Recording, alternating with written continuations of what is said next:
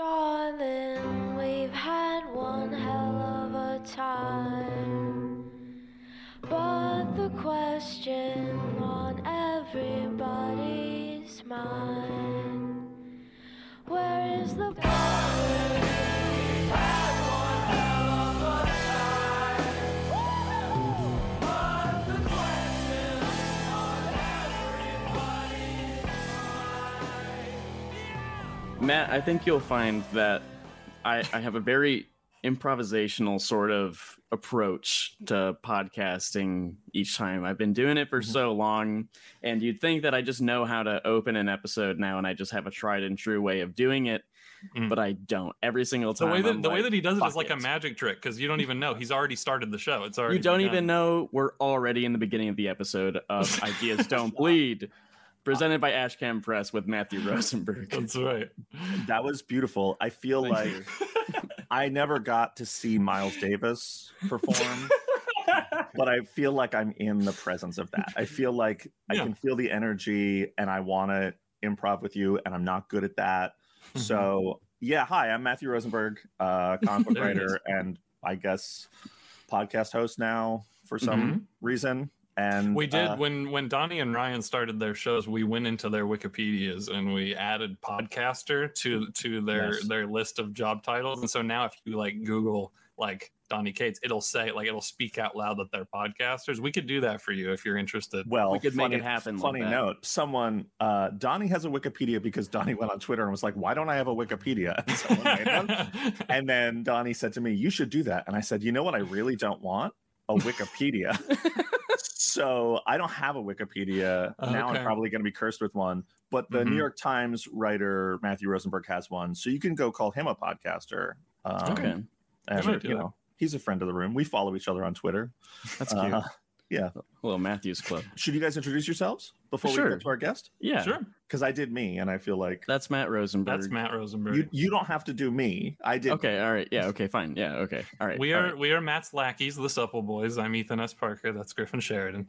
Hello. Welcome everybody to the show. We're joined by a very special guest for this next installment. We've had the likes of Ed Brisson and so much Kelly Thompson in the past few episodes. A lot of Kelly Too much. Thompson. And we love it. And we Yeah. love it.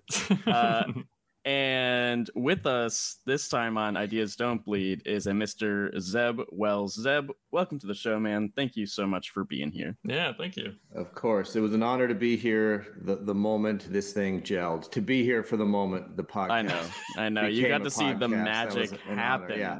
It gelled. I could feel it. We could all Yeah, this feel first it. It was few electric. episodes are ugly. This is when the show Yeah. comes into its own. it I gelled. feel Mhm. I feel like we're gonna call the first 4 episodes -4, -3, -2, -1, and this will be the real episode 1. Okay. Yeah. Legacy number 5. Yeah. Legacy number 5. Legacy numbering's 5 on this. It's a 0.1. It's number 1.idb. dot PC for podcast. All of this works great on Spotify. Zeb, thank you for coming, buddy. Of course. It's good to Anything see for you, Matthew. You know that. Oh my gosh. Wow, what an honor. I'm going to go a little bit beyond the basic boring stuff. Like Okay. Please. Zeb, you were at Marvel a while ago. About what, 10 years ago? You were doing comics? No, 20 years. I started 20 years ago. Okay. And you did some, what was your first thing? you know? Tangled Web of Spider-Man, number 12. Oh, so you started on Spider-Man. Cool. Yeah. Normal starting span. Mhm. And you basically, if I'm mapping this correctly, I definitely got the timeline way off, so it seems like a good start. You were doing a bunch of stuff bouncing around. You did New Warriors. I know, I love that New Warriors. You did a lot of stuff, and then sort of I feel like the big breakout moment for you was on Amazing, that you were part of the Brain Trust. Do you feel like that's like leveled you up there? Or do you feel like that was a logical progression?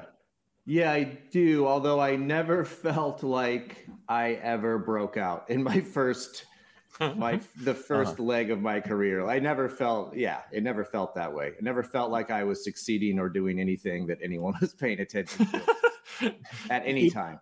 Really? Because you have that Blizzard. That's how it felt. That Blizzard issue of Amazing Spider-Man, I've told you this before, is like in my top 5 Amazing Spider-Man issues in probably my top 10 comics. I think. Yeah. Why awesome. do you feel like it felt that way if you're part of the circle?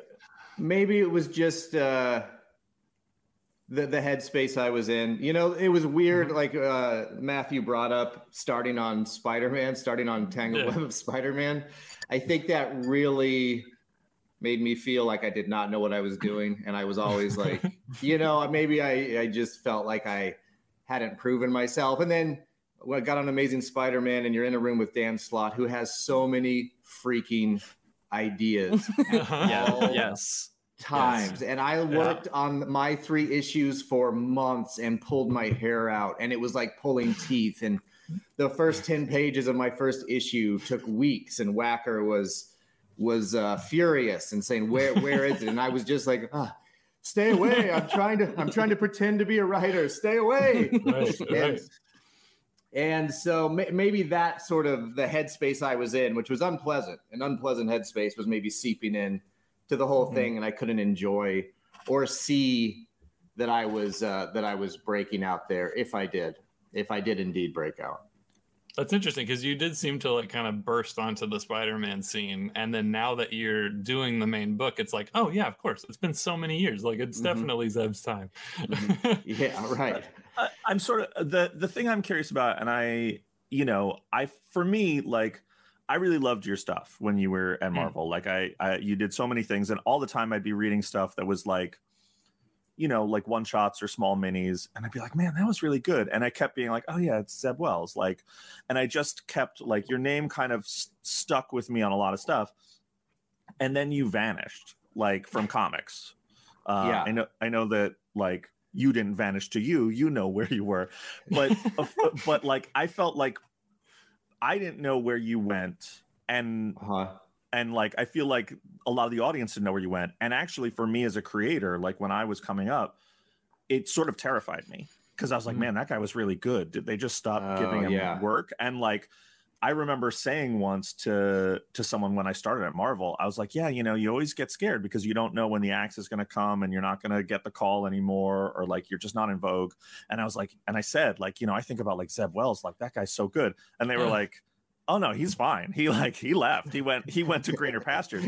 So like, I was just wondering if you could like talk about that, like where you went and what you were doing. Yeah. Yes, and it will get very depressing and heady and be about. I love it. That's what we're here for. Okay, so I just never figured out how to write comics and not drive myself crazy. And it sounds like a little thing, and once you kind of figure it out, it feels like a little thing. But at the time, it was really like making my life unpleasant, and so. My wife was watching me just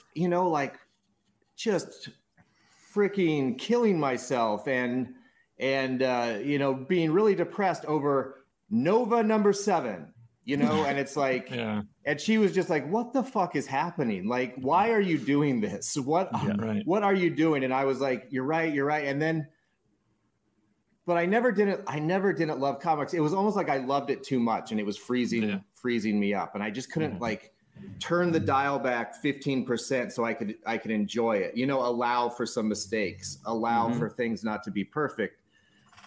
And so I think at a certain point you know what? And then my dad died, which again, I don't know what kind of podcast this is, but well, it's a different kind now, but yeah.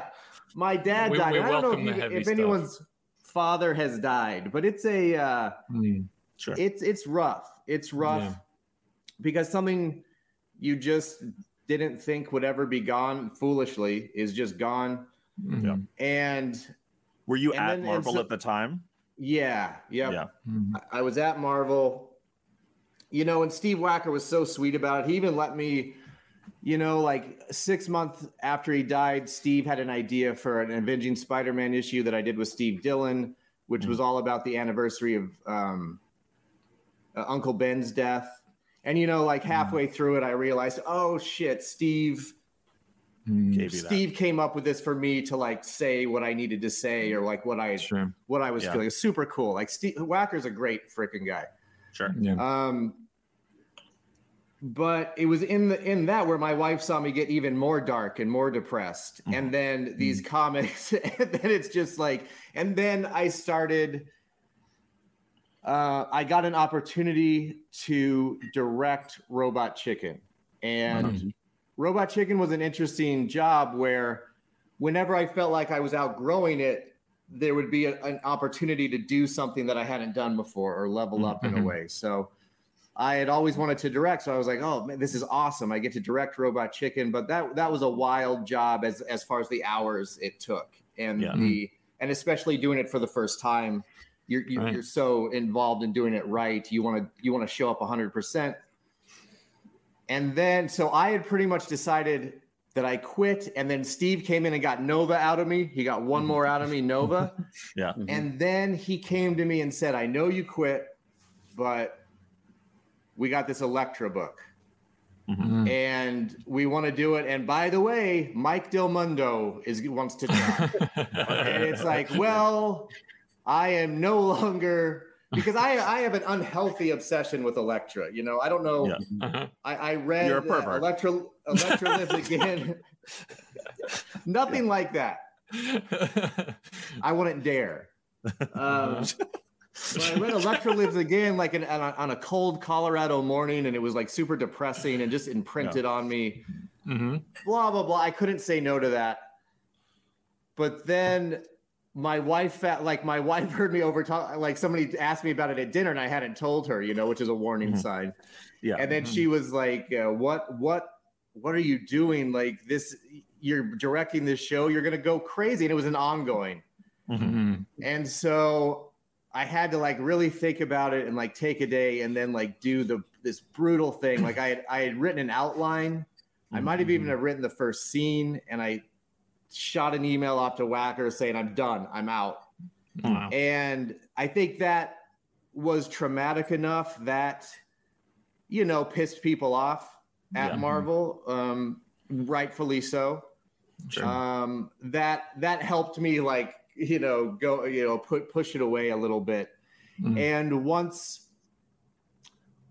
I had, you know, it sucked, but I did feel just a massive weight off of my shoulders. But I just want to be clear that comics wasn't the weight. It was my relationship to comics. It was my own shit that I hadn't dealt with. All of this shit that we all have to deal with in our 30s and 40s that we didn't know was in there in our 20s. A tale as old as time. So then I focused on directing Robot Chicken, which turned into creating Supermansion and directing the first season of that and sort of running that, which was a full, you know, 3 full-time jobs. So then I just sort of worked until that got canceled, and then things slowed down again. Did the TV stuff not drive you crazy in the same way? Was it not as heightened for you? Or like, is it just a different relationship entirely than you had to comics? No, it did. But during that 3 seasons of Supermansion, where I started talking to people, like started really asking questions about why I feel this way. Like, why is this thing that I have dedicated my life to doing also so painful? Like, what is going on? There has to be a better way. And by the time I had finished Supermansion season 3, I felt like, you know, this stuff will never be easy, but it wasn't dark anymore. It was, and you know what it was? It was discipline and process. It was discipline and process, these things that as an artist, you fight and you struggle against, and you think makes you a hack or makes you not a real artist. And that saved me. Actually saying, how do I want to write comics? How do I write comics? How does it happen? How does writing happen? What are the games I play with myself to get the fucking words on the fucking page? Because once you start doing that, you're fine, you know? And you soon realize that writing, you can really fool yourself into thinking that writing is a mental act. It's something that happens in the brain. And man, it's not. It's a physical act. It is sitting down and making your fingers move, and then your brain follows the action. And so there was just fucking 15 years of banging my head against a wall. That said, now I have such a sense of gratitude that I get to do this, like a sense of gratitude. Like, and when I do something and I'm like, oh my God, I just wrote a comic and I had fun the entire time and the editor isn't mad at me and my life is functioning properly, I feel like Superman, because for so long I couldn't figure that out. I think his name is Spider-Man. I think it's Spider-Man. I feel like Spider-Man. Yeah. That was embarrassing. You know, Is this the level of detail you guys are asking for? I'm going. It was fantastic. It was great, and that's part of why I brought you on here, is because I know that you're so funny and fun, and so I knew you'd bring that level of enjoyment. And then this is what happened. And this is great. We're up to a really fun, really cool, really chill start. Yeah. That's honestly super interesting. Like I had no idea that you were doing stuff like that, and it's great to hear that you've kind of overcome it in such a big way. Because we're loving the work that you're putting out, and I think everybody's really happy with it, and it's nice to know that's the product of working through all of that stuff. It's really encouraging. Yeah. So Super Mansion ends, and you're living off your Super Mansion royalties in a giant floating helicopter that never lands, and you're just wealthy beyond imagination, I'm sure. And how do you get back to what brings you back to Marvel? Or comics, just comics in general. Heidi, right around when Super Mansion was winding down, or I guess there was a year left, Heidi, my wife, got cast on SNL. And so she moved to New York. And it's funny because you mentioned money, because she got cast on SNL and I instantly decided we were rich. In my head, I was like, well, okay, we're rich now. Okay, so we'll be flying to New York first class every time we have to go because we're rich. And I guess, price is no object on shoes. I'll buy a $300 pair of sneakers. And then it becomes very clear you're not rich by any stretch of the imagination. We probably took a loss on those first 2 seasons of SNL easily. And when your show gets canceled, they stop paying you. I don't know if you that's knew crazy. That, right. Yeah, that's crazy. So is that legal? I don't think it shouldn't be. Yeah. So quickly we went from bi-coastal to me. We got rid of the place that we were renting in LA, and I was living in a small apartment in New York, and not only trying to think of what was next, but also decompressing from the whole Robot Chicken into Super Mansion run that really felt like a nonstop roller coaster. Like, don't remember vacations, don't remember anything aside from a weekend here and there. It was just go. And then you start realizing, oh, I've been going like that since I got out of college. It was just one of these, you've been going for a long time, and then suddenly there's nothing to do. And then you start thinking, maybe I don't want to do anything ever again for the rest of my life. I can't fucking wait to get there. It feels like Ethan and I are right smack dab in the middle of that. This has become a recurring bit where we hear creator stories and we're like, as we're trying to break in, we're like, this is going to be great. And it is great. It's great, but you kill yourself, and right. And I'm sure we're all doing right now. But I mean, this is your vacation coming here for an hour. This is what a load off. Thank you.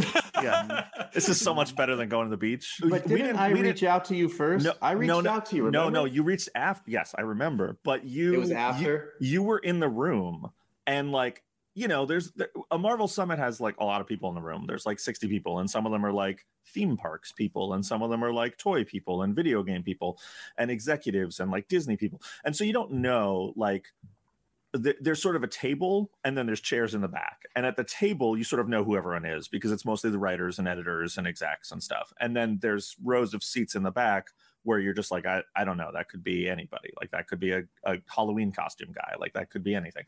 And you came in and sat at the table, and I was like, who's this guy? And you were only there for a little bit. And then you were talking to Scotty Young. And when you left at the end of the summit, you left. I was like, who was that dude? And he was like, oh, that was Zeb Wells. And I was like, oh man, I would have liked to have met him. I'm a big fan. And of course, Scotty was like, made fun of me for being a fan of anybody or anything, and was like, "What's wrong with you? Why are you a fan of Zeb?" And like, you know, like, why do you read comics? Or, no, he wasn't like that. But he was like, "Oh, he's like, Zeb's great. You should hang out with him." And I was like, "Yeah, you didn't introduce me to him, so that's not really an option." And then right after that, like a few weeks after that, you emailed me. Maybe like a month or two, and you were like, "Hey, I'm living in New York. I want to talk about making comics. Like, do you want to get dinner?" Basically, right? Yeah, totally. I had somehow come across some of your tweets. They're good tweets, yeah. Yeah. And then saw that you were in New York and saw how much work you were doing. You were very, very prolific at the time. Yeah. And you also just seemed like a hustler, which you are 100%. And, sure. Yeah. You work very hard in a lot of different things. So I was like, I need to know what this guy is doing, because I had been talking about this story idea for a while, and my wife was getting a little, my wife's on my ass all the time, as we can, is clear, and so I said, well, maybe I'll write this story idea I have as a comic. That sounds cool. And then it was kind of fun because I told so many people during Robot Chicken that I was never going to write comics again. And again, that was all because of how much pain I was in at the time. Yeah. And then I said I was going to write, maybe do a creator-owned thing just for fun, put no pressure on it. And I remember getting out the whiteboard, and because I always had a whiteboard, and I put like 20 squares on it so I could sit there and sort of map out the comic, what the pages were. And I started doing that again, and it just started feeling good, man. It just felt like, oh shit, this was fun. I all that horse shit that I was adding to it was its own thing, but the actual doing of it was super fun. Yeah, right. And so then when Nick Lowe asked me to lunch and asked me to do like an 8-page story, I was more amenable. I was like, okay, let's do it. And then I just started dipping my toe in. But I had no idea. I just had no concept of whether anyone at Marvel wanted to work with me, if I was starting at zero, how this was going to happen. And so I got that Ant-Man series, and I was like, Ant-Man, sure, let's go. I ended up super enjoying it, and that's the job, right? I'm sure you guys know that. It's like you get to do it. You got to find a way to love it. You're not an Ant-Man fan. Well, you are now. Become an Ant-Man fan. Figure out what's cool about it. And I did, and I really had a great time writing that. And then you get the call for Spider-Ham, and you're like, okay, Zeb, just keep chewing through this stuff. You'll get there eventually. We'll get there. But again, ended up having a great time. Will Robson came on to do the art, which I thought was a perfect fit for that. I had so much fun just leaning into the cheesiness of the animal, the animal names and whatnot. And then what happened is I was on my way to my therapist's office, and I picked up that House of X #1, Hickman's thing, and I read that, and it just felt like, oh shit, someone's doing something big. Like this is the X-Men are now different. And Matthew, we're all big fans of your X-Men stuff. We don't have to. We don't have to. We don't have to do this. So this isn't that kind of show. And that made me. I was just like, I wish. Oh, and look, they're doing other books that are coming out of this thing. Fuck, that looks fun. And they all seem fairly well thought out, conceptually with what's happening. It seems like a whole cohesive thing. Yeah, John thinks a lot. He does think a lot. He seems to. It's a real deal. And I thought, wouldn't it be cool if I could do something like that? And, it was one of those light bulb moments where I was like, maybe I could. I've written comic books before, some Marvel comics. Yeah. Maybe I could get in. And then Hellions, to me, was such a fun, special book that again showed me that, and Ant-Man and Spider-Ham showed me that the growth I had done while making Supermansion and doing Robot Chicken was sort of made my comics feel different. And I wanted to explore that. Like what had I done to my process and what would that do to my comics. And so then I kind of jumped in with both feet and was like, oh, okay, I've got this thing. Let's fully express it. Let's see what's in there. Let's see what it can do. Right. Yeah. What I'm intrigued by, and this is maybe not where you want to go, but we're gonna go there because it's that kind of show now. I remember you when you emailed me to get food, you were like, look, you want to get coffee or something. We went out to eat, and in the email, you were like, I have an idea for creator-owned book, and I've never been in that space, and you just talked about the creator-owned book, and we're like, oh, I was mapping it out. Yeah. Where is that book?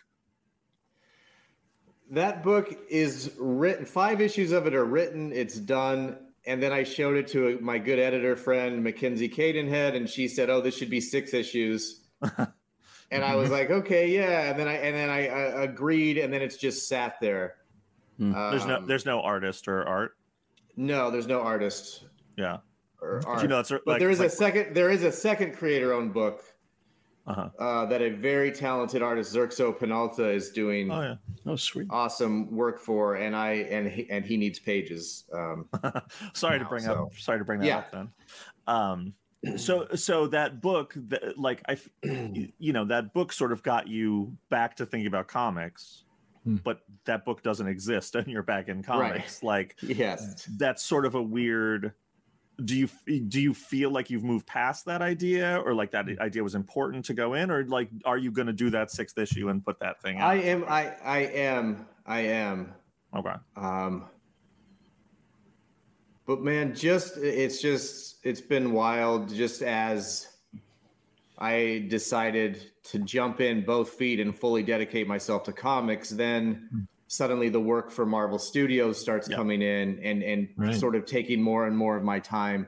And so I've been in a sort of growth phase where I'm just trying to keep my head above water and do all the opportunities that I feel like I really need to take advantage of at the time. Sure. And it's all led you here. You're the head writer of the Amazing Spider-Man, Zeb You're Wells. the guy. Yeah. Has that been like a bucket list thing for you your whole life, like some of us, or was that more of a thing that you were like, you know what? I am gonna fucking write Amazing Spider-Man. That was subtle, Griffin, to be like some of us. That was like some of us here on this podcast. Like, I don't know. Yeah. It was one of those. In my mind, it was something that real comic book writers did. You have to be a real comic book writer to do a run on Amazing Spider-Man. There's no pretending you're not. So it appealed to me in that regard. I also felt like my voice was suited for it. So I had something to offer that book. I think Amazing Spider-Man should be good, like it should be. And I felt like I'm in that camp. It's a hot take. Yeah. Because it's for me, it's the biggest book at Marvel. It should, for sure. Yeah. And so I wouldn't want to touch it unless I felt like I could show up like Dan did or like Nick Spencer did and give it 100%, because that book should be good. Someone should be writing it who is putting their all into it. Yeah. And absolutely. so I like that. I would. It would just show that I had grown if I showed up like that. If I showed up and said and took on that responsibility. Okay, I'm going to at least do what I think is, try my hardest to make this book good. Yeah, right, for sure. Like my big question, because Griffin and I have gotten to speak to a million creators, but we've never gotten to speak to the current writer of Amazing Spider-Man. We've spoken to Dan Slott and everything, but never while on the book. And yeah, it is. As budding comics writers, it is of course our big pie in the sky dream to do a Spider-Man thing, and with what you're doing, it's so interesting because it's not a direction that I would have gone straight to, but I'm really enjoying because Tombstone is not a character I've been particularly attached to, but it's something it's a new thing with him that I'm finding very interesting. And my big question is whenever we talk about Spider-Man, we have pitches for a lot of characters, but Spider-Man, it's we're too close to it. It's I don't know that we have a lot of Spider-Man stories as is, because it's so close to our hearts and so in front of our faces. If it is this big important thing to you, how do you find where your story is in all of it? How do you say Tombstone's my guy? How do you say this is where I plant my flag? I've been very curious about that. Yeah, it's very hard, and it's interesting you bring that up, because I think what you're talking about was part of the swirling ideas that were in my head as I decided to do this. And one of them was that I had written enough Spider-Man that I had burned through the stories that I feel like that, because when you first get on Spider-Man, you're sort of exercising these childhood ideas that you had, or what I would have done, what I would have, I've always wanted to do this, or this is, I would want to make the Lizard scary, or I would do this or that, or the Punisher. I want to do a retelling of that first giant-sized Spider-Man I read with the Punisher, where he's like on that barbed wire fence. And what was compelling to me about coming on to Spider-Man is that I didn't have those stories anymore. I had burned through them. I had done the things that were stories about things I had noticed growing up reading Spider-Man, or you want to make a joke about Aunt May's wheat cakes and this, and the 1,000 ways you can get Spider-Man to use the word responsibility, or call back to the Uncle Ben moment, which I still do in my run, because for some reason you just can't stop doing it. But of course, the goal is like, okay, what happens, Zeb? Do you trust yourself enough? Do you trust your process enough to dive into this Spider-Man book? Do it at the top of your ability, but not have a plan, not have these stories, let the thing organically become, like, from what Spencer was doing before me, from this, and not try to grab the reins too hard, and just let it be something new.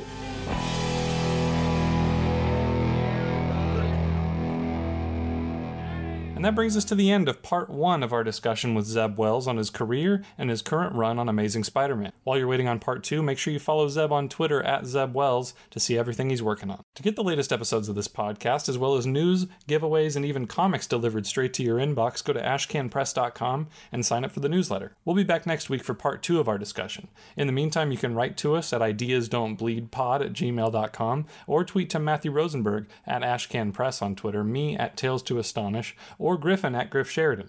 We'll include some of your correspondence on the show, and we'd love to hear what you have to say. And big thanks to Summer People for our theme song, Where's the Poison? Thanks so much for listening, and we'll see you next time.